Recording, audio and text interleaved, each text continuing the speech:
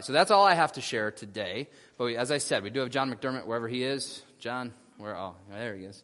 Dressed all in green. This year, you can dress in green 2 weeks in a row because it's on a Wednesday, right? That's right. So, yeah, first of all, even though I'm walking up here and I do have a tie on, you can all relax. I'm not the guy with the tie is usually preaching, so that's not me. You dodge that bullet. And yes, Ken, it is the wearing of the green, and I'm looking out, and wow, Father, forgive them. They know not what they do, I guess. So, yeah. Well, we've got a couple of announcements.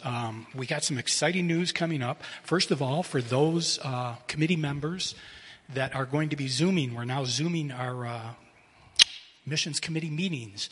So see me so you can get your reports and statements and all that stuff first so you can follow along with them when you're Zooming.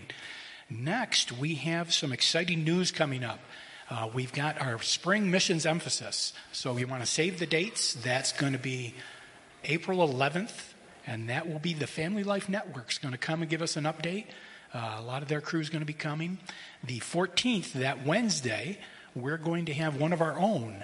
We're going to have an exciting preview of Lauren's ministry, so we're going to be showing you some of that, and maybe we'll have her say a word or two concerning that. So we'll keep that Family Life Network theme going through the week. And then on the 18th, we're going to have Steve Sanford coming, and he's going to be sharing with us. And those of you that have been here before when Steve shared with us, that's always a blessing.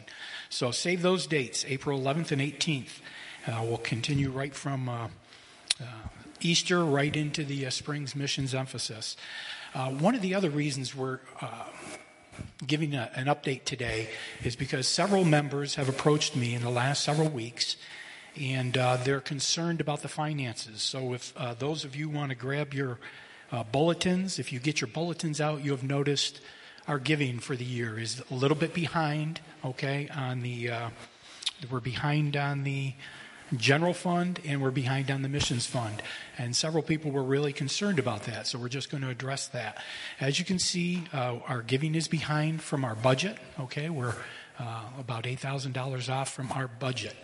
And for the year, actually, anybody that would like these figures, I can get them to you. It's a colorful sheet with colors on it, helps guys like me, so pictures are good. Last year, our giving at this date was at $51,717, and this year it is at $46,560. So we are behind in our giving as well as our projection to budget. That's what that is in the bulletin, is a projection to budget. Luckily, the Lord has blessed our finances in that we've been able to, He's allowed us to be good stewards so that we could trim our giving as well in certain areas. So we were at $44,580 last year, and we're at $39,964 this year. So we've been able to offset that a little bit. We're not at a critical junction yet where we have to, like many churches, have had to drop missionaries. And we are not at that point yet. One of the reasons for that is the elders and that came before us, they set up a reserve. We always keep in reserve 2 months' salaries plus expenses plus other things. So those that came before us were really good stewards and used the wisdom of God to do that. So we're not at that place yet. But it is of a little concern. COVID's affected us all. It's affected us here in this church. It's affected our missionaries. We were going to set up a COVID relief fund specifically to give to missionaries, different missionaries that were being affected by it. But because of the impact on our missions committee fund, we've put that on hold because we don't want people to kind of rob Peter to pay Paul, I guess is the expression you would use. So I would just like to pick up where Justin left off last week. If you were to, Justin finished, his last statements were, "Therefore, my beloved brothers, be steadfast, immovable, always abounding in the work of the Lord, knowing that in the Lord your labor is not in vain." And that's where he closed. He talked to us about the call to be faithful, declaring the word to the nations, and that we would preach to all the nations, but you may be hated by the nations because of that. And that's where he closed. Well, that is in 1 Corinthians 15. We're going to jump over to, if you want to follow along, 2 Corinthians 9. So in 2 Corinthians 9, we're going to look at, starting in verse 5. So I thought it necessary to urge the brothers to go on ahead to you and arrange in advance for the gift you have promised, so that they be ready as a willing gift, not as an exaction. That's where the concept of the faith promise. Every fall, we kind of bring to your awareness the faith promise, and that's between you and God. That's an amount that you think God would have you give to the work of the missionaries. That's the verse that comes from. And as you go on, a lot of your Bibles will say the cheerful giver. This is where we're going. The point is this: whoever sows sparingly will also reap sparingly, and whoever sows bountifully will also reap bountifully. Each one must give as he has decided in his heart, not reluctantly or under compulsion, for God loves a cheerful giver. And God is able to make all grace abound to you, so that having all sufficiency in all things at all times, you may abound in every good work. As it is written, he has distributed freely, he has given to the poor, his righteousness endures forever. He who supplies seed to the sower and bread for food will supply and multiply your seed for sowing and increase the harvest of your righteousness. You'll be enriched in every way to be generous in every way, which through us will produce thanksgiving to God. For the ministry of this service is not only supplying the needs of the saints, but it is also overflowing in many thanksgivings to God. By their approval of this service, they will glorify God because of your submission that comes from your confession of the gospel of Christ, and the generosity of your contribution for them and for all others, while they long for you and pray for you, because of the surpassing grace of God upon you. Thanks be to God for his indescribable gift. So that's where a lot of our missions themes come from these verses right here in 1st and 2nd Corinthians, some of the key ones.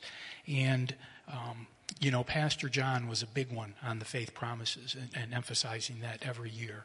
And that's really what we're talking about again today, is going back to the faith promises. And, the cheerful giver of where not reluctantly or under compulsion, but God loves a cheerful giver. So we want to be the kind of people that we're going to give till our sides hurt, I guess. So instead of laughing till our sides hurt, maybe we'll give till our sides hurt. So that's an update on where we are, where we'd like to go. And I would just close with this, is that if some of you are looking for a good cause or to be good stewards with the stimulus checks you've been receiving, when I'm talking to a lot of the younger kids down at the post office, they're going on vacations here and Vegas there and doing this and that. We're putting in flooring, so I guess we're kind of old and boring, right? But this would be a good opportunity if you're looking for something to do that would have impact for eternity, if you're looking for something to do to God's glory. One of the privileges of being on the committee is we're intertwined with the lives of our missionaries, and we get to pray for them and give to them, and you are then part of their mission, what they're doing. And so this would be a good opportunity. So I want to thank you for that, and I'll just close with a proverb that says, one gives freely, yet grows all the richer. All right, thank you for your time.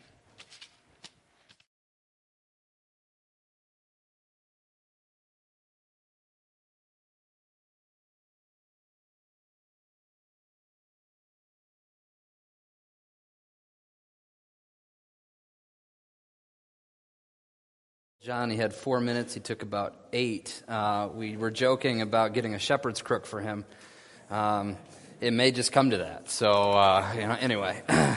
No, in all seriousness, though, we are excited about the opportunity that this church has been given to partner with people all around the world who are bringing the gospel. And I would strongly just second what John said. Just think about how you can give. And while we're talking about it, just as you can see in the bulletin too, our regular giving is down too. It's part of the world we're living in right now, and we understand that. But if anyone can help in either of those places, we'd the giving goes to the Lord. It's not to this church and it's not to a missionary, but it's really ultimately to the Lord himself. So we would echo that. All right. Let me open in prayer, and then we're going to open up to Daniel chapter 6. Lord, thank you for this morning. Thank you for this opportunity. God, we thank you for the work that is going on around the world, in this country, in our communities, and beyond to all sorts of countries and places where the gospel needs to be preached. We thank you for all our missionaries. We pray for them even this morning, that you would use them in a mighty way to bring freedom to the captives, God. I pray that you might do that, to bring your deliverance that you've promised us through your word, that many of us have been delivered from sin and darkness and death, but there are those who still haven't, and I pray that you might do that today. God, as we go to Daniel 6, would you open our minds as we look to it and think about it and study it? God, may this be more than just a story that we're told as kids, but allow this to be something that will change the way we choose to live in the day we live right now. And I pray all this in Jesus' name. Amen. All right, so we will be in Daniel chapter 6, and it is a very familiar story. Many of you, if you hear the word Daniel, the first thing you'll probably think is Lion's Den.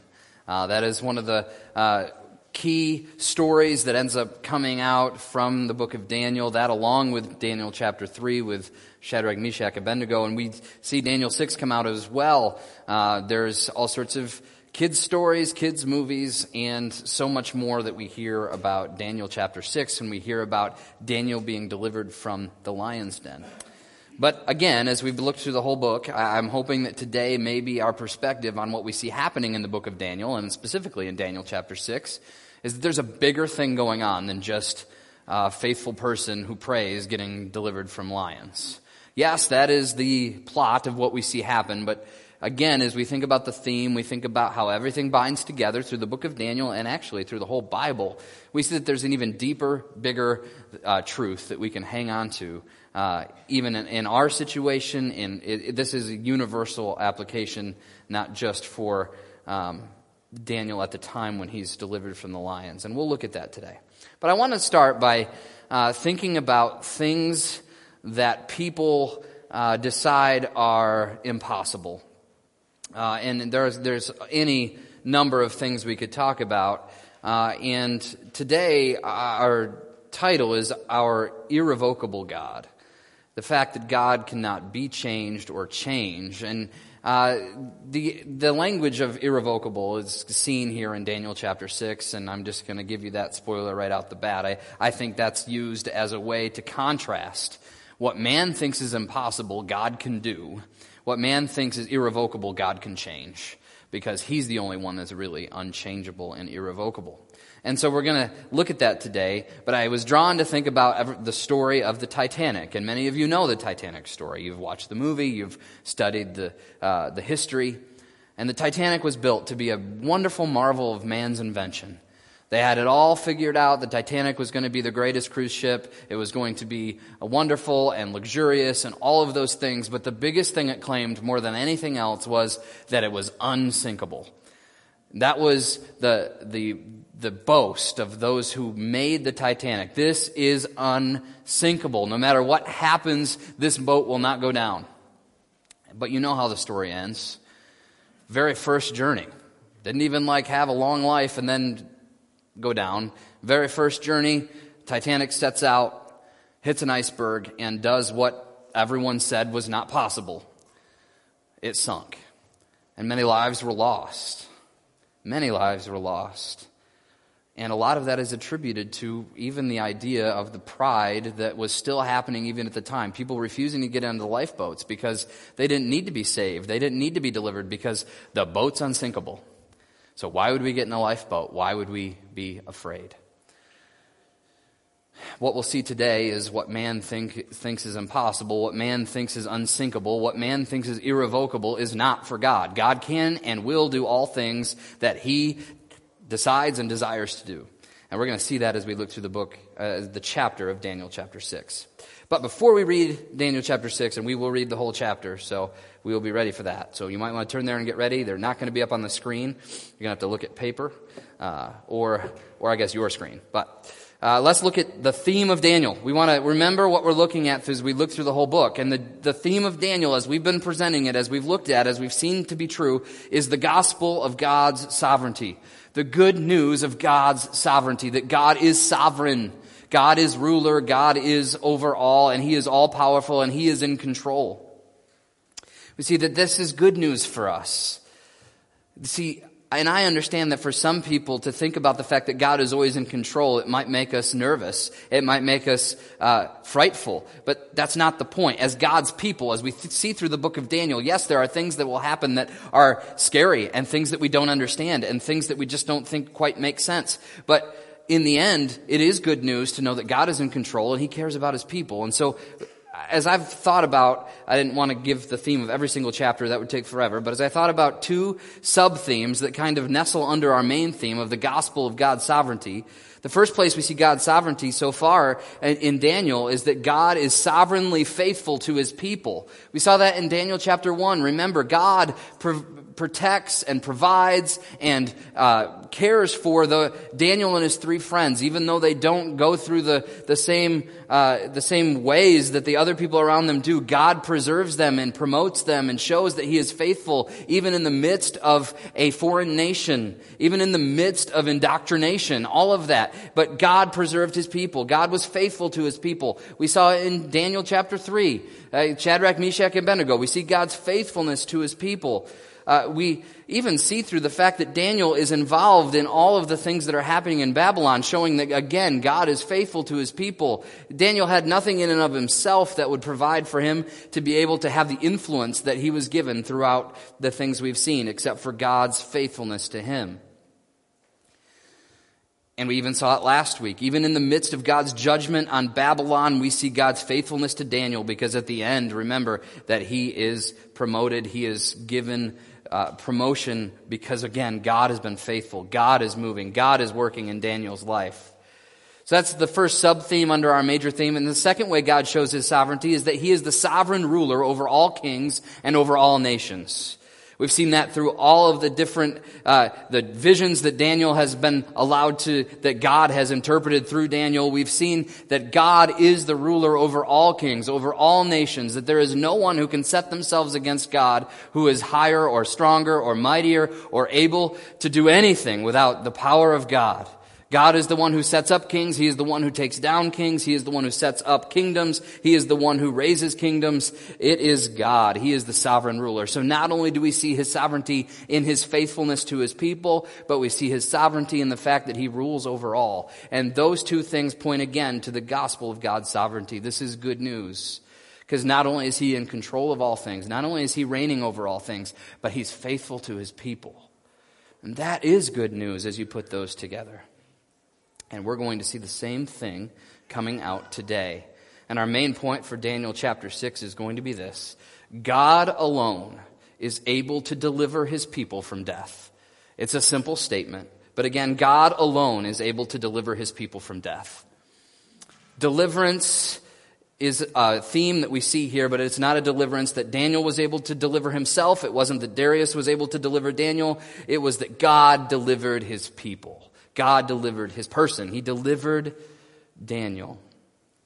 So we're going to look at that today in Daniel chapter 6. So let's read the passage. So join me as we read Daniel chapter 6. It pleased Darius to set over the kingdom 120 satraps to be throughout the whole kingdom. And over them were 3 high officials, of whom Daniel was one, to whom these satraps could give account so that the king might suffer no loss. Then Daniel became distinguished above all the other high officials and satraps, because an excellent spirit was in him. And the king planned to set him over the whole kingdom. Then the high officials and the satraps sought to find a ground for complaint against Daniel with regard to the kingdom, but they couldn't find no ground for complaint or any fault, because he was faithful, and no error or fault was found in him. Then these men said, "We shall not find any ground for complaint against this Daniel, unless we find it in connection with the law of his God." Then these high officials and satraps came by agreement to the king and said to him, "O King Darius, live forever. All the high officials of the kingdom, the prefects, the satraps, the counselors, the governors, are agreed that the king should establish an ordinance and enforce an injunction that whoever makes petition to any god or man for 30 days, except to you, O king, shall be cast into the den of lions. Now, O king, establish the injunction and sign the document so that it cannot be changed according to the law of the Medes and the Persians, which cannot be revoked. Therefore, King Darius signed the document and injunction. When Daniel knew that the document had been signed, he went to his house where he had windows in his upper chamber open towards Jerusalem. He got down on his knees 3 times a day and prayed and gave thanks before his God, as he had done previously. Then these men came by agreement and found Daniel making petition and plea before his God. Then they came near and said before the king concerning the injunction, O king, did you not sign an injunction that anyone who makes a petition to any god or man within 30 days, except to you, O king, shall be cast into the den of lions? The king answered and said, this thing stands fast according to the law of the Medes and Persians, which cannot be revoked. Then they answered and said to the king, Daniel, who is one of the exiles from Judah, pays no attention to you, O king, or the injunction that you have signed, but makes his petition 3 times a day. Then the king, when he heard these words, was much distressed and set his mind to deliver Daniel. And he labored till the sun went down to rescue him. Then these men came by agreement to the king and said to the king, Know, O king, that it is a law of the Medes and Persians that no injunction or ordinance that the king establishes can be changed. Then the king commanded, and Daniel was brought and cast into the den of lions. The king declared to Daniel, May your God, whom you serve continually, deliver you. And a stone was brought and laid on the mouth of the den, and the king sealed it with his own signet and with the signet of his lords, that nothing might be changed concerning Daniel. Then the king went to his palace and spent the night fasting. No diversions were brought to him, and sleep fled from him. Then at the break of the day, the king arose and went in haste to the den of lions. As he came near to the den where Daniel was, he cried out in a tone of anguish. The king declared to Daniel, O Daniel, servant of the living God, has your God, whom you serve continually, been able to deliver you from the lions? Then Daniel said to the king, O king, live forever. My God sent his angel and shut the lions' mouths, that they have not harmed me, because I was found blameless before him, and also before you, O king. I have done no harm. Then the king was exceedingly glad, and commanded that Daniel be brought up out of the den. So Daniel was taken up out of the den, and no kind of harm was found on him, because he had trusted in his God. And the king commanded, and those men who had maliciously accused Daniel were brought and cast into the den of lions, they, their children, and their wives. And before they reached the bottom of the den, the lions overpowered them and broke all their bones in pieces. Then King Darius wrote to all the peoples, nations, and languages that dwell on all the earth, Peace be multiplied to you. I make a decree that in all my royal dominion people are to tremble and fear before the God of Daniel, for he is the living God, enduring forever. His kingdom shall not be destroyed, and his dominion shall be to the end. He delivers and rescues. He works signs and wonders in heaven and on earth. He who has saved Daniel from the power of the lions. So this Daniel prospered during the reign of Darius and the king of Cyrus the Persian. A lot here, right? It's a lot going on, and we're going to try to get through this so that we can see what is going on. And as we see what goes on in this story, what happens in Daniel's life, then I want to make some implications about what we can see from it. So, as we look at this main point that God alone is able to deliver his people from death, we see again that this is just like the rest of the book. This chapter is not primarily about Daniel. It's not about the lions. It's not about Darius. This chapter is about God. It's about his sovereignty. It's about his faithfulness. And we will see that clearly as we continue to look at this passage. So to start with, we see the foundation, the setting, how we get to where we're going to get, how we get to the point where Daniel's about to be thrown into the lion's den. And we start with the foundation. We see what is going on. And the first thing we see right in chapter 6, right off the bat, is that Daniel faithfully served God and the new king. God faithfully served God and the new king.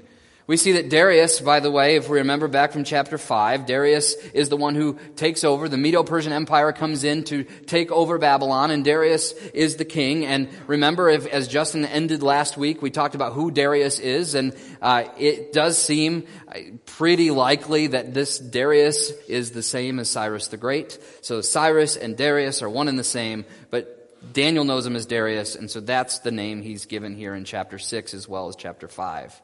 So Darius is now king over the kingdom. He is ruling over the Medo-Persian Empire, and he decides that he needs to set up a government that is going to protect him, and a government that's going to be able to rule the nation the kingdom that he is over.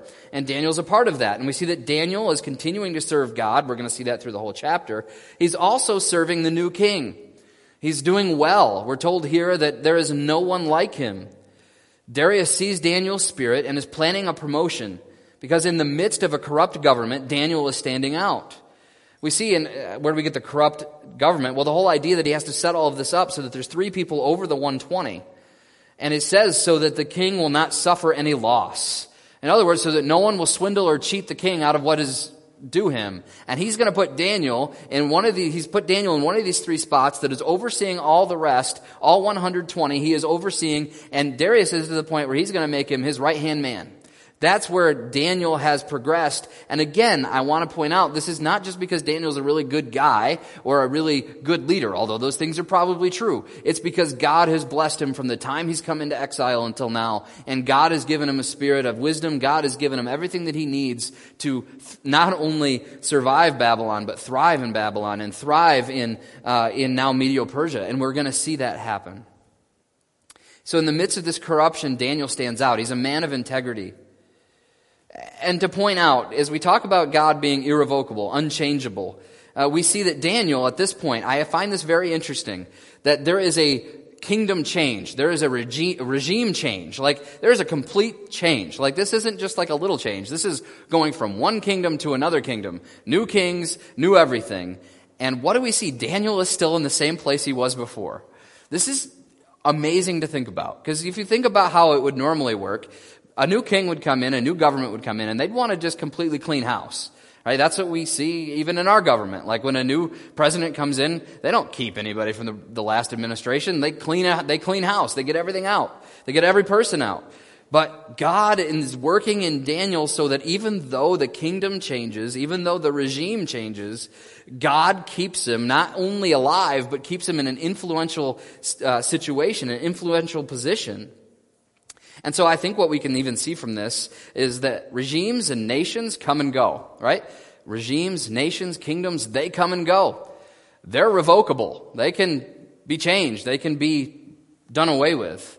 However, God's faithfulness never changes. His sovereignty never changes. There is no change to him. No matter how many kingdoms change or nations change or how many differences or changes happen even in our nation, it doesn't matter. God does not change. He is irrevocable. Whereas kingdoms and nations come and go, God does not.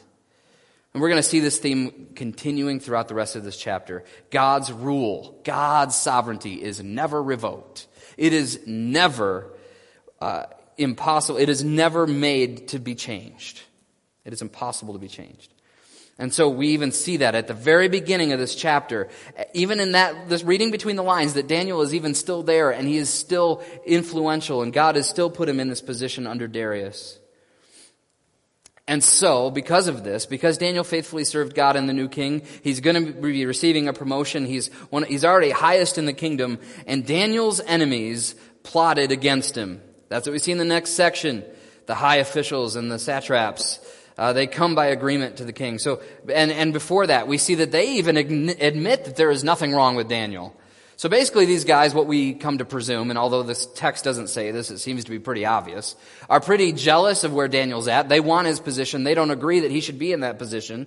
And so they decide, what are we going to do to get him out of here? What are we going to do to make sure that Daniel is not a problem for us? What are we going to do to make sure that we're put in a position that is as high, if not higher than him? And so they start thinking about what it could be. And they can't find anything. They're looking for corruption. They're looking for anything they can grasp onto. And Daniel is living a blameless life. They can't find anything. He is a man of integrity. No doubt, again, because of the grace and power of God. So, they have to plot against him, and what they have to do is they have to find out that if his integrity and wisdom is not going to allow us to find anything to hold against him, we're going to have to make something up.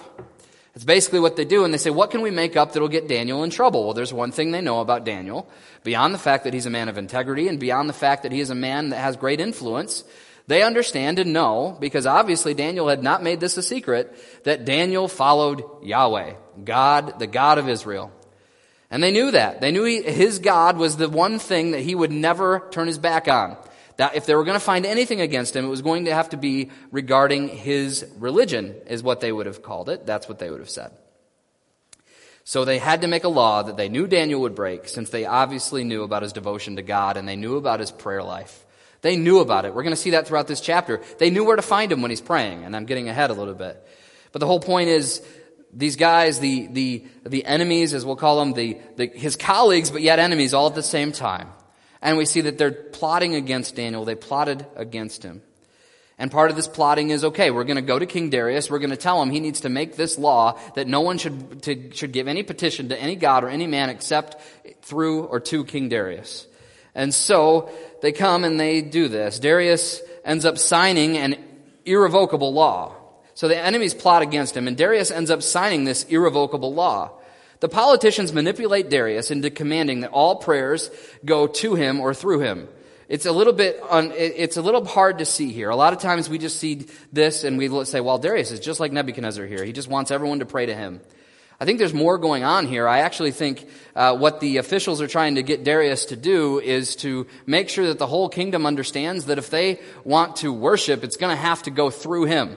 He's going to have to be the one that is the one in charge of religions, because he just took over a new kingdom. Think about this. If there's lots of different religions and there's no central point where people are going to be making their petitions and making their prayers, then there's a potential for disunity. There's a potential for rebellion. There's a potential for all of these things. And I think this is a political move by Darius. I don't think this is just a religious, prideful move the way it was with Nebuchadnezzar, who Nebuchadnezzar just wanted all the glory for himself. I think Darius understood that he needed to bring everyone together for unity, and he thought, well, what these guys are telling me to do, this probably could work. And so he goes ahead and he signs this irrevocable law that every time someone's going to pray to any god or make any petition of anybody, that they have to go through Darius to get to God. That is obviously still idolatry. That is obviously still not worshiping God and God alone. And we know that Daniel's not going to be able to do that because he has made a commitment. He has a covenant with God. He has a covenant with the covenant-keeping God. And so, just like Daniel's enemies know, we even know as the reader that this is not going to make a difference for Daniel. And indeed, that's what we'll see in just a moment. So Darius signs this law, and as I said, he calls it irrevocable. It can't be revoked. In other words, it can't be changed. Nothing and no one can change this law. It's by the rule of the Medes and Persians. You're not allowed to change laws. I think this was basically set up so that there was less opportunity for corruption and less opportunity for changing things, even through as kings would change and things like that. The understanding that is very obvious from Darius and from all his officials is once you sign this law, there's nothing that can be done to stop it. It's irrevocable. It's unstoppable. It's unsinkable. There's no way that you can do anything to get this out of the way. That in of itself is prideful, saying that there is no way that this law can be revoked. And what we're going to see through the rest of the story is God does revoke this law. God does what man says is impossible. What is irrevocable is changeable by God, because God is the only one who is unchangeable. So my question I wrote here was, no one can change this. No king can change it. Not even the king himself. Not even King Darius himself. But the question we have to ask, but is there really anything unchangeable for the King of Kings? And of course the answer is no. So we see that this is all the setting. We see that Daniel was serving God. He was faithful. Nothing could be found. So the enemies plot against him, and then the law is signed. And now as readers, we're having to think this is not good for Daniel. So what is he going to do? Well, let's see what happens next as we look at the accusation. We see that Daniel's enemies accuse him. What do they accuse him of? Well, they don't accuse him of a lie. They actually accuse him of the truth. And what is the truth? The truth is what Daniel does. Daniel faithfully worshiped God even in spite of the law. Daniel faithfully worshiped God in spite of this law. So, verse 10. When Daniel knew that the document had been signed, he went into his house where he had windows in his upper chamber open towards Jerusalem. He got down on his knees 3 times a day and prayed and gave thanks before his God as he had done previously. So let's make a few just observations here. So the politicians have manipulated Darius, and now we see Daniel heard about the new law. This is important. Daniel heard about the new law. What he chose to do was not out of ignorance. It wasn't as if we could say that in this story, Daniel prayed because he didn't know what was going on and he just prayed anyway and he was trapped. Like, Daniel knew what he was doing. Daniel was wanting to do what he was doing. He knew what the law was, and he went and did what he always did anyway. He prayed to God, worshiped God, prayed and thanked him for 3 times a day, as it says he had been doing, as he had already been doing. Daniel's habit of praying and praising Yahweh would not be stopped. This was his habit. He knew it was something that God had asked of him to worship Yahweh and worship him alone. So he went on doing what he had always done and didn't make excuses. Notice here that Daniel didn't say, well, all I have to do is close my windows, or all I have to do is wait 30 days and then I can pray. He didn't look at any of that. He could have justified any number of reasons. Well, I'll just hide when I pray, or I just won't pray for 30 days. It's only 30 days. Then once that 30 days has passed, then I can pray to God again. I think this is a challenge for us to think about. Daniel didn't make any provision for sin. I think often we can say, well, this is only temporary, so I can get away with not doing what I know God has called me to do. Something to think about. But in this, I also want to point out that he didn't go out of his way to openly defy or disobey Darius. He obeyed God, which naturally led to disobedience of the law. So here's what I want to say about this. As we look at Daniel, he didn't go out into the middle of the street with a protest sign and yell out his prayers to God as a sign of defiance. He didn't make this a point of, I'm going to go make sure everyone possibly knows that I'm breaking this law. I'm going to show the king that he's wrong. I'm going to show the world that they're wrong. I'm going out and I'm just going to parade myself around and parade my prayers around so that, yes, I know I'll be caught, but I'm going to make a point. He doesn't do that. And maybe you didn't think that's a big deal. I think it is. Because at that point, it would have been about him, not about God. It would have been about showing that he's faithful. No, he is faithful, but he didn't need to show that. He didn't need men to see that. He didn't have to be openly defiant or openly disobedient. Here's what he did. He obeyed God, which like I said, that naturally means he disobeyed the law. He didn't set out to disobey Darius. He set out to obey God. I think there's a difference that we need to understand that. Because I think a lot of times in our lives, I think we confuse that. We think that disobedience of something that we don't like, or some disobedience even that is something that is not right, it is legitimately wrong, that we need to disobey that. And that's our God-given ability, that's our God-given calling. Can we look at it in the other sense and say, no, we obey God? And if obeying God means that other things are going to be disobeyed, then yes, that's going to be a natural result. But if we set out just to be disobedient or rebellious, that's not the heart of what God wants here, and we see it in Daniel. Daniel continues to do what he's always done. He doesn't do anything different. He doesn't make a big deal of it. He just continues to do what he's always done because he knows that's what's right to do. He knows that he needs to obey God, and that's what he does. We see that Daniel was not only praying to God, but he was thanking him. We see later as his enemies come and see him, they say that he's pleading to God. We see that he is petitioning God. Maybe Daniel, at this point, was praying like the prayer we see in Daniel chapter 9.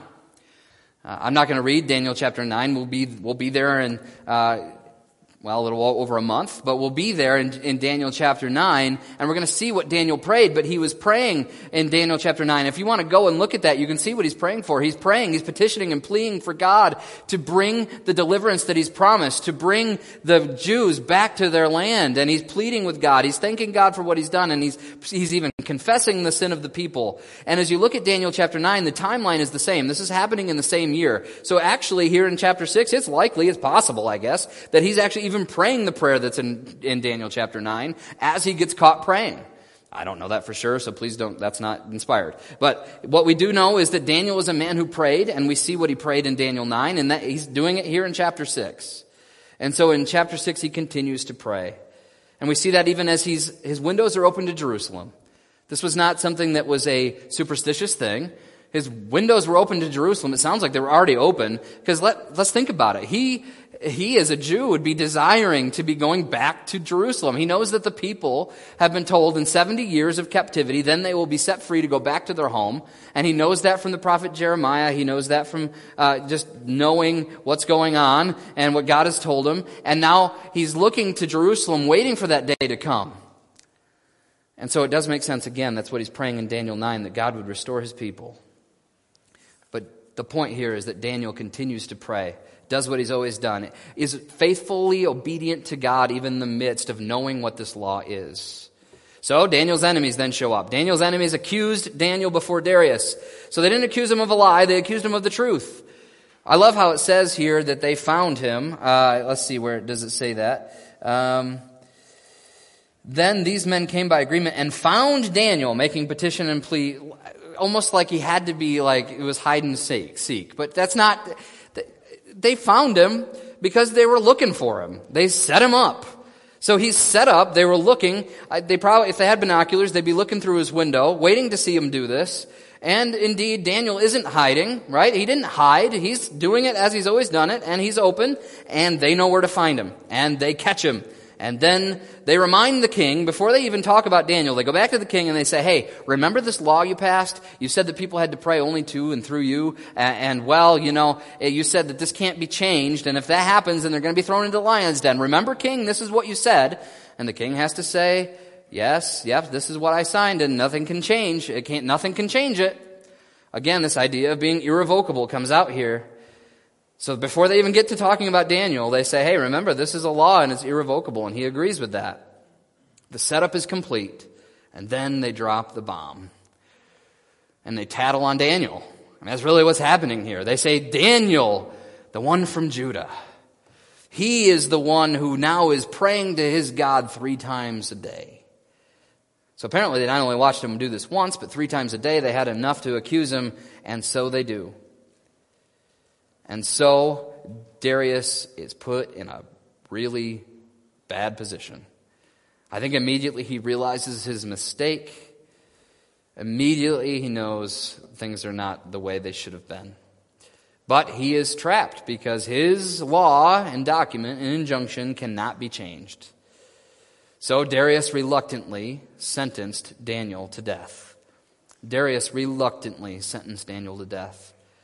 We see that Darius was obviously fond of Daniel and immediately realized the mistake he had made. Again, this is a difference between Darius and Nebuchadnezzar. Nebuchadnezzar, it took a lot to get him to realize that he was arrogant and prideful. He had to live out in the wilderness eating like a cow for a bunch of time, the fullness of time, whatever that was. He had to be out there for a long time, eating grass, figuring out that God is the one in control. Darius immediately understands that he made a mistake. There is some humility here, even in a king. And I believe that has something to do with his relationship with Daniel. And we're going to see Darius or Cyrus as we look at this, what is going to happen as a result of his humility. But we'll get there. He tried to find a way out. We see Darius tries to find a way out for Daniel. He tries. He all day long before sundown, because that's when the execution would have happened. But he can't find any way to change the law. The law is unable to be changed. Daniel was doomed. We're reading this, and it's like Daniel has no hope. The king wants to save him, but the king can't save him. And by the way, this is a very important point. The king of the whole empire, of what he would say is the whole world, can't stop Daniel from having to go in the lion's den. He doesn't have the power or the ability to do it. So we know that there is only one who does, and even the king of the world at this point can't. So, as Daniel gets thrown into the lion's den, we see a plea for God's deliverance of Daniel. Even as he throws Daniel into the lion's den, we see the reluctance of Darius. He doesn't want to do this. And what he says, and I think this is where he starts to understand and he starts to realize that he is not the sovereign one that can do whatever he pleases. He says as he goes into the den of lions, he says, "May your God whom you serve continually deliver you." I don't think this is a statement that Darius is making sarcastically. I've heard people preach that before. I don't believe that. I believe he really wants Daniel to be saved, and he's finally coming to realize that the only hope for Daniel's salvation and deliverance is God himself. And so he pleads for that as Daniel goes in the lion's den. Darius knows God is Daniel's only hope, and we see the seed of faith starting to sprout in him. He realizes that there's only one who can revoke his death sentence, and that is God himself. There's only one who can revoke the irrevocable law, and that is the irrevocable God. And then we see that it's kind of a final point to show that there is no hope for Daniel. The rock gets rolled over the entrance to the lion's den, and it gets sealed. It gets sealed. In other words, it says, the king has sealed this. No one's going to break the seal. This is final. Daniel's deliverance to the lions seemed to be a final death blow. But as we've gone through Daniel, and as we've gone through all the Old Testament that we've ever preached, we always say, don't forget that the Old Testament does point to Jesus. And just as a quick rabbit trail, and I say quick, so I'll try. But when else do we see an entrance sealed, a stone rolled in front and sealed? Matthew 27, 62 through 66. Talking about Jesus, the next day, that is, after the day of preparation, the chief priests and the Pharisees gathered before Pilate and said, "Sir, we remember how what that impostor said while he was still alive. After 3 days I will rise. Therefore, order the tomb to be made secure until the third day, lest his disciples go and steal him away and tell the people he has risen from the dead. And the last fraud will be worse than the first." So Pilate said to them, "You have a guard of soldiers. Go make it as secure as you can." So they went and made the tomb secure by sealing the stone and setting a guard. Kind of interesting. As Daniel is sealed into his tomb, if you will, the final death blow through the lions was meant to happen, and he was sealed in there. So Jesus was meant to be sealed into the tomb that would prove the final death blow to him. But we know, as we'll talk about later, that did not hold Jesus. The power of God, he rose again. The sealing of that stone did not hold Jesus in, just like the sealing of the stone on Daniel did not spell his death either. But we'll talk more about that later. Darius doesn't eat or sleep then. We see his continuing reluctance. He doesn't eat or sleep all night long as he waits to find out Daniel's fate the next morning. So he doesn't know. He pleads. He says, "God, may the God deliver you that you follow." And then he goes home and he can't sleep. He can't eat. He doesn't want anything to distract him. He's just in anguish. This again, I think, shows that this is not a sarcastic, prideful man who's trying to show his dominance, but instead is is someone who is being humbled and understanding that he has no control over what happens. This is huge. Nebuchadnezzar, like I said, he didn't get this, but Darius here is getting it. He can't do anything about it, so all he can do is just stay awake and just not have any distractions, and he's thinking about Daniel all night long. And so I just think that's another interesting point as we see here. What is the point? We see that God is the king of all. Darius isn't, God is. So then finally, our last point in this story is we see the vindication. The vindication of Daniel. Daniel was spared from death by an angel. Darius comes and he asks with cautious optimism if God had delivered Daniel. In other words, did God revoke the sentence he had made? He comes and with anguish, I can just hear his voice just... He wants to be hopeful, but he doesn't really know if he can be hopeful. I mean, nobody survives the lion's den. And he comes and he says, "Daniel, did your God deliver you?" And then Daniel answered.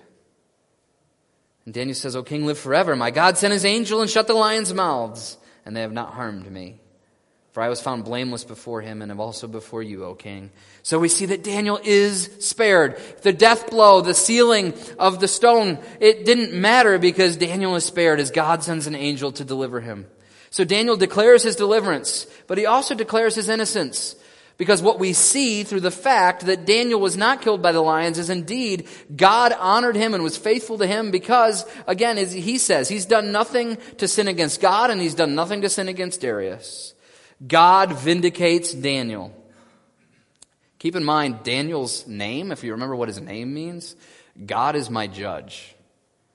Well, it's on display right here. Darius wasn't Daniel's judge. All of the other politicians, though they were not Daniel's judge. The only judge that matters is God himself. And God judged him innocent and vindicated him by sending the angel to save him and deliver him. God showed his vindication through delivering Daniel from death. But let's keep in mind what I just talked about as Jesus was sealed into the tomb. Jesus would also be vindicated as seen through his resurrection from the grave.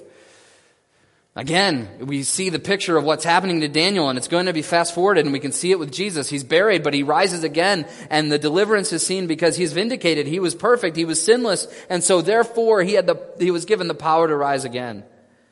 Again, God is in control, and God will vindicate those who need to be vindicated, and that's what we see in Daniel, and we'll see it in Jesus. And we see that Darius was filled with joy and witnessed God's protection of one who trusts in him. So Darius was filled with joy. He goes from being dejected and depressed the night before. Now he is filled with joy because he knows that God has shown up and God has delivered Daniel. God has protected Daniel, and we see that Darius is joyful. But then right after he's joyful, he turns around and we see that Daniel's enemies received the judgment that they had hoped for Daniel. They had planned for Daniel to die in the lion's den, and what we see is that Darius condemns the accusers to the same fate that they had planned for Daniel. We see here that not only would they die in the lion's den, but also with their families. Now for us, this is very harsh to understand, and it is very hard to understand why this would happen. But in ancient cultures, this is often how it was done. Partially because you're responsible for your whole family, but for whatever reason, the whole family is thrown in. God shows his harsh judgment of sin. There is punishment for sin seen here. They sinfully plotted against and planned the demise of God's people, of God's person, of Daniel.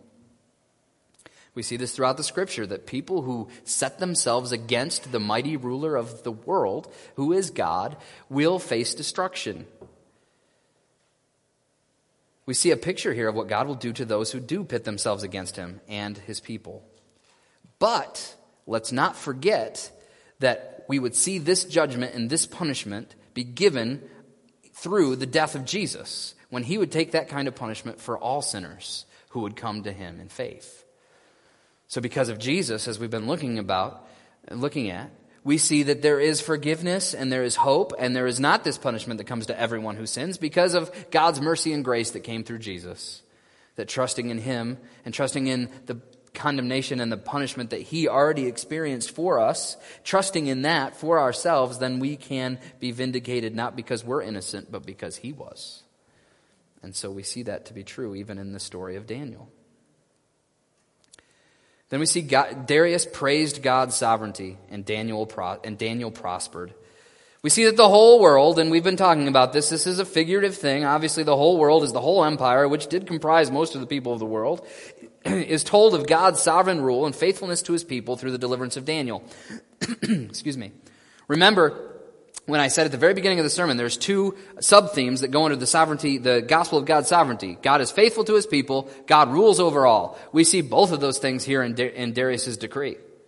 We see that not only is God the living God who endures forever, and that his kingdom shall never be destroyed, and his dominion shall be to the end. In other words, God is the king of all kings, and no one can rule over him. He is the ruler. But then also in verse 27, he delivers and rescues. He works signs and wonders in heavens and on earth. He who has saved Daniel from the power of the lions. So those two things that we talked about at the beginning of the sermon in the introduction are seen even through Darius' proclamation. That God is the one who rules and God is the one who delivers. And he is the only one who rules and he is the only one who truly delivers. The decree he signed to draw worship to himself at the beginning of this whole story is now replaced with a new decree for people to worship God. The complete reversal happens. Talk about irrevocability. Well, it's even more than changed. It's changed completely. And then we also see that through this, Daniel prospered through the reign of Darius, who is Cyrus, most likely. He was preserved through all of the exile. Don't miss this. Why is this line even here in verse 28? So this Daniel prospered during the reign of Darius, the king of Cyrus the Persian. and the reign of Cyrus the king, the Persian. So what we see here is that Daniel was preserved all the way through. Remember, he was taken to Babylon right at the beginning of the exile. Young person, taken to Babylon. Now he's in his 80s. He's old, but he's seen all of the exile. He's been there. God has preserved him through the whole time, because we know throughout other scriptures and what we would see if we did a more deep study, that we do know that the Jews do go back to their homeland, and they do that under the reign of Cyrus the Persian. So Daniel gets to see the beginning and the end. What a privilege Daniel was given to be preserved that long. And again, why? Because God was working in him, through him, and speaking through him. The Jews would be allowed to return to their land under Cyrus's reign, and if Darius is Cyrus, which it seems to be, why do you think he would have done this? Well, based on his proclamation of who God is here at the end of chapter 6, I believe it makes sense that, especially Darius being Cyrus, that he would have done this based on the testimony of what happens in chapter 6 and based on the testimony of Daniel. He would let God's people go back to their land because he seems to be a believer in their God. Was this exclusive worship of their God? Don't know. But he does let them go back. All right, so a few implications. And I know I need to be quick. Implications that we see through this story. First of all, I want us to understand that faith is not dependent on our situation, but on God himself. Faith is not dependent upon our situation, but on God himself. So, the thing is, Daniel was faithful, and Daniel had faith in God, even though he knew that the lion's den was coming. Even when he's in the midst of the lion's den, the situation didn't matter. The threat of the lion's den didn't stop him from being faithful or having faith in God. He had faith in God because he knew who God was, and he was going to be faithful to God no matter what. We saw this with Shadrach, Meshach, and Abednego. We also see it with Daniel. But in the New Testament, in Hebrews 11, this is always so crazy to me.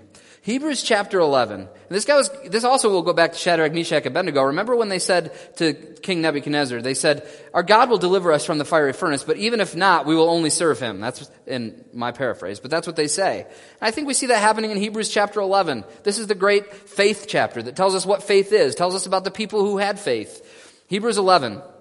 I'm going to skip around a little bit just because it's a long chapter, but we're going to go verse 1, verse 6, and then verses 32 all the way through 12:2. Now faith is the assurance of things hoped for, the conviction of things not seen. Well, right there, it's not about what we see, it's just about what we know, and that is who God is. And who is God? Well, verse 6, and without faith it is impossible to please him, for whoever would draw near to God must believe that he exists and that he rewards those who seek him. In other words, God is real and he is faithful to his people. He is sovereign and faithful. What more shall I say in verse 32? For time would fail me to tell you of Gideon, Barak, Samson, Jephthah, of David and Samuel and the prophets, who through faith conquered kingdoms, enforced justice, obtained promises, stopped the mouths of lions. Interesting phrase there. Quenched the power of fire, escaped the edge of the sword, were made strong out of weakness, became mighty in war, put foreign armies to flight. Women received back their dead by resurrection. I'm going to stop there before I end reading. So this is all good stuff. Look what faith has done. It's stopped the mouths of lions. We see that in Daniel. Maybe it's happened other times. We see that all these other people have been given great justice. They've conquered kingdoms. They've obtained promises. They've seen miracles. Everything is going great. So that's what faith means. If you have faith, you're going to get all this stuff. Everything's going to go great and perfect and wonderful. There'll never be any problems, and you'll get everything you've ever wanted. That's what faith will give you. Or, some were tortured, refusing to accept release so that they might rise again to a better life. Others suffered mocking and flogging, even chains and imprisonment. They were stoned. They were sawn in two. They were killed with the sword. They went about in skins of sheep and goats, destitute, afflicted, mistreated, of whom the world was not worthy, wandering about in deserts and mountains and in the dens and caves of the earth. Whoa! So faith doesn't necessarily mean that everything goes wonderful and perfect and that everything I ever want comes true to me. Faith sometimes means suffering. Faith sometimes means it's going to be a really, really, really bad life. But notice what's said here, that they might rise again to a better life. Because faith is in God, and it's in what His promises. It is not in the temporary. It's not in our situation. That's the point we're making right now. Faith is not about our situation. Faith is about who God is. And so we see all of these, both the ones who had great success in the eyes of the world and those who were tortured and those who had the very worst lives. Either way, both groups of those people who had faith in God, what do we see about them in verse 39? And all these, though commended through their faith, did not receive what was promised, since God had provided something better for us, that apart from us they should not be made perfect. In other words, they never saw the completion of God's plan. They never saw the Messiah that would come to set all things right, to start ruling. They didn't see all that. They knew the promise. Verse 1, so what should we do in light of all of that we just said, that the faith that was found outside of circumstance, but in faith in God, even though they never saw it? Again, going back to verse 1, now faith is the assurance of things hoped for, the convictions of things not seen. They knew who God was, they knew what God was doing, they trusted God's promises, even whether it was good life, bad life, and they couldn't see what was happening. They still had faith. Therefore, what should we do? Therefore, in verse 1 of chapter 12, since we are surrounded by such a great cloud of witnesses, all those people, let us lay aside every weight and sin which clings to us so closely, and let us run with endurance the race that is set before us, looking to Jesus, the founder and perfecter of our faith, who for the joy that was set before him endured the cross, despising the shame, and is seated at the right hand of the throne of God. We have God's promise in front of us. It's Jesus and His rule. Jesus gave His life, died, so that we could focus on Him. He could found our faith. He would perfect our faith. That is what Jesus does, who for the joy that was set before Him endured the cross. He died for us. He despised the shame, but then we see He is seated at the right hand of the throne of God. He is the ruler. We have seen it. We know it. And so all of these Old Testament people that we're told about in Hebrews chapter 11, those who had great lives, those who had terrible lives, those who didn't see the promise, we've even seen the promise, and so we can focus on that promise, and we have faith that Jesus did this, that Jesus is the one we focus on, because He is the one who died for us. He is the one who despised the shame. He is the one who rules forever. And so we have faith in that. No matter what the world says that we can or can't trust God, it doesn't matter what the world says. We have faith in Him and Him alone. But in that, in saying that, and I already kind of said it, what we saw in Hebrews chapter 11, faithfulness to God will bring persecution. Faithfulness to God will bring persecution. Do not buy the lie or think that somehow if you just do what God wants you to do, that everything's going to go great and that no one will ever care. What we see with Daniel is he did what was right. He obeyed God. He did what he knew he needed to do, and it did bring persecution. We have the same promise that's made to us in the New Testament. 2 Timothy 3, 10 through 17. You, however, have followed my teaching, my conduct, my aim in life, my faith, my patience, my love, my steadfastness, my persecutions and sufferings that happened to me at Antioch, at Iconium, and at Lystra, which persecutions I endured, yet from them all the Lord rescued me. So there's going to be persecutions, but there will be a deliverance. Indeed, all who desire to live a godly life in Christ Jesus will be persecuted. Doesn't say might be, will be persecuted. While evil people and impostors will go on from bad to worse, deceiving and being deceived. But as for you, continue in what you have learned and have firmly believed, knowing from whom you learned it, and how from childhood you have been acquainted with the sacred writings, which are able to make you wise for salvation through faith in Christ Jesus. All Scripture is breathed out by God and profitable for teaching, for reproof, for correction, for training in righteousness, that the man of God may be complete, equipped for every good work. Paul tells Timothy, you will be persecuted. But what is your hope of deliverance? Your hope of deliverance is to continue in what you have learned. It's to believe. It's to have faith in what? The Scriptures that tell us about faith in Christ Jesus. Faith in Christ Jesus is where we find our hope. And where do we find about faith about Christ Jesus? It's through the Bible. And so again, even in the face of persecution, it will happen, but there is deliverance, and we find it through Christ as we read His Word. 1 Peter 4, 12 through 19, I read this at the end of our chapter 3, talk about Shadrach, Meshach, Abednego, but 1 Peter 4, 12 through 19. Beloved, do not be surprised at the fiery trial when it comes upon you to test you, as though something strange were happening to you. This trial, in context, is about persecution. But rejoice insofar as you share Christ's sufferings. Rejoice. Notice that you may also rejoice and be glad when His glory is revealed. If you are insulted for the name of Christ, you are blessed, because of the Spirit of glory and of God rests on you. But let none of you suffer as a murderer or a thief or an evildoer or as a meddler. Yet if anyone suffers as a Christian, let him not be ashamed, but let him glorify God in that name. For it is time for judgment to begin at the household of God, and if it begins with us, what will the outcome of those who do not obey the gospel of God? And if the righteous are scarcely saved, what will become of the ungodly and the sinner? Therefore, let those who suffer according to God's will entrust their souls to a faithful Creator while doing good. What do we see in that verse? God's sovereign faithfulness, God's sovereign rule. If He creates, He can rule it. But all that we see in 1 Peter, all that we just talked about, if we're persecuted for Jesus' sake, there is joy to be had because we will see the glory of Christ. So you will be persecuted, but there is hope. Here's what we also cannot miss as we think about the story of Daniel in the lion's den. Ultimate deliverance is found in Jesus Christ, the true and better Daniel. Time does not give us time to read all of Psalm 22. I would encourage you to do that. Psalm 22 is David's psalm, but it's also seen as a messianic psalm. In other words, it is pointing towards the Messiah. It is a prophecy of who the Messiah would be. It is the psalm that says, my God, why have you forsaken me," is where it started. And we know Jesus quotes that when He's on the cross. Also in that psalm, it talks about how David is pleading to be saved from the lions.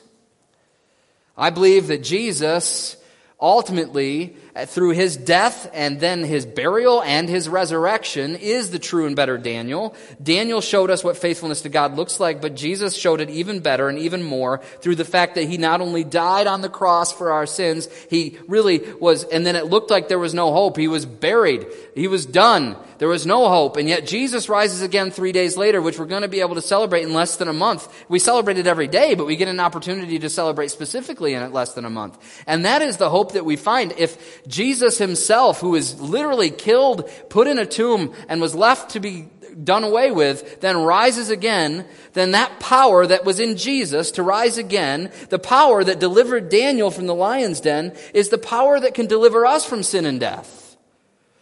That is the hope that we have. So don't just look at Daniel in the lion's den and think, man, it would be really nice. If I ever get thrown in a lion's den, it's good to know that maybe God will save me.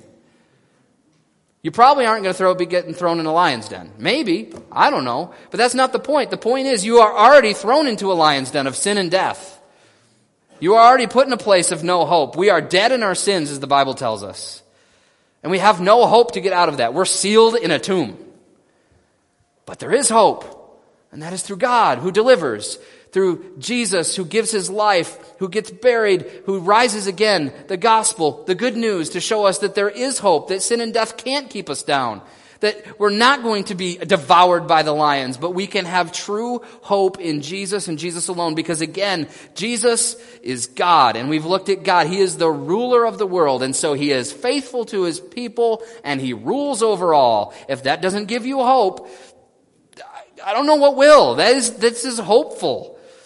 Ultimate deliverance comes from Jesus. Even though that means persecution, even though that means that sometimes our situation isn't going to go well, we have deliverance through Jesus, and that is the hope that we have as we even read Daniel chapter 6. Galatians 1, 3 through 5. So the last verse I'll read, and then I'll just give you some questions, and we'll be done. Galatians 1, 3 through 5. Grace to you and peace from God our Father. This is Paul talking to the Galatian church, and this is how he addresses them, and this is how he would even can address us. Grace to you and peace from God our Father and the Lord Jesus Christ, who gave Himself for our sins to deliver us from the present evil age according to the will of our God and Father, to whom be the glory forever and ever. Amen.